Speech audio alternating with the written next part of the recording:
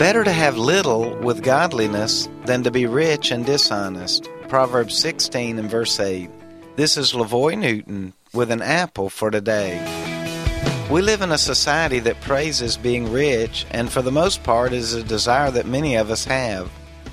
And there's nothing wrong with being rich, but I would like to challenge you today not to cut corners or be deceitful in business to gain an advantage. There are more important things than being rich. This scripture says honesty and godliness are more important than riches. I would like to pray for God to bless your business today.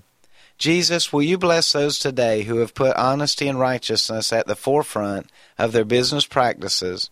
And please forgive those that have not and give them a new start. An Apple for Today is a daily word of encouragement by pastor and author LaVoy Newton. More resources and encouragement are available at anapplefortoday.com.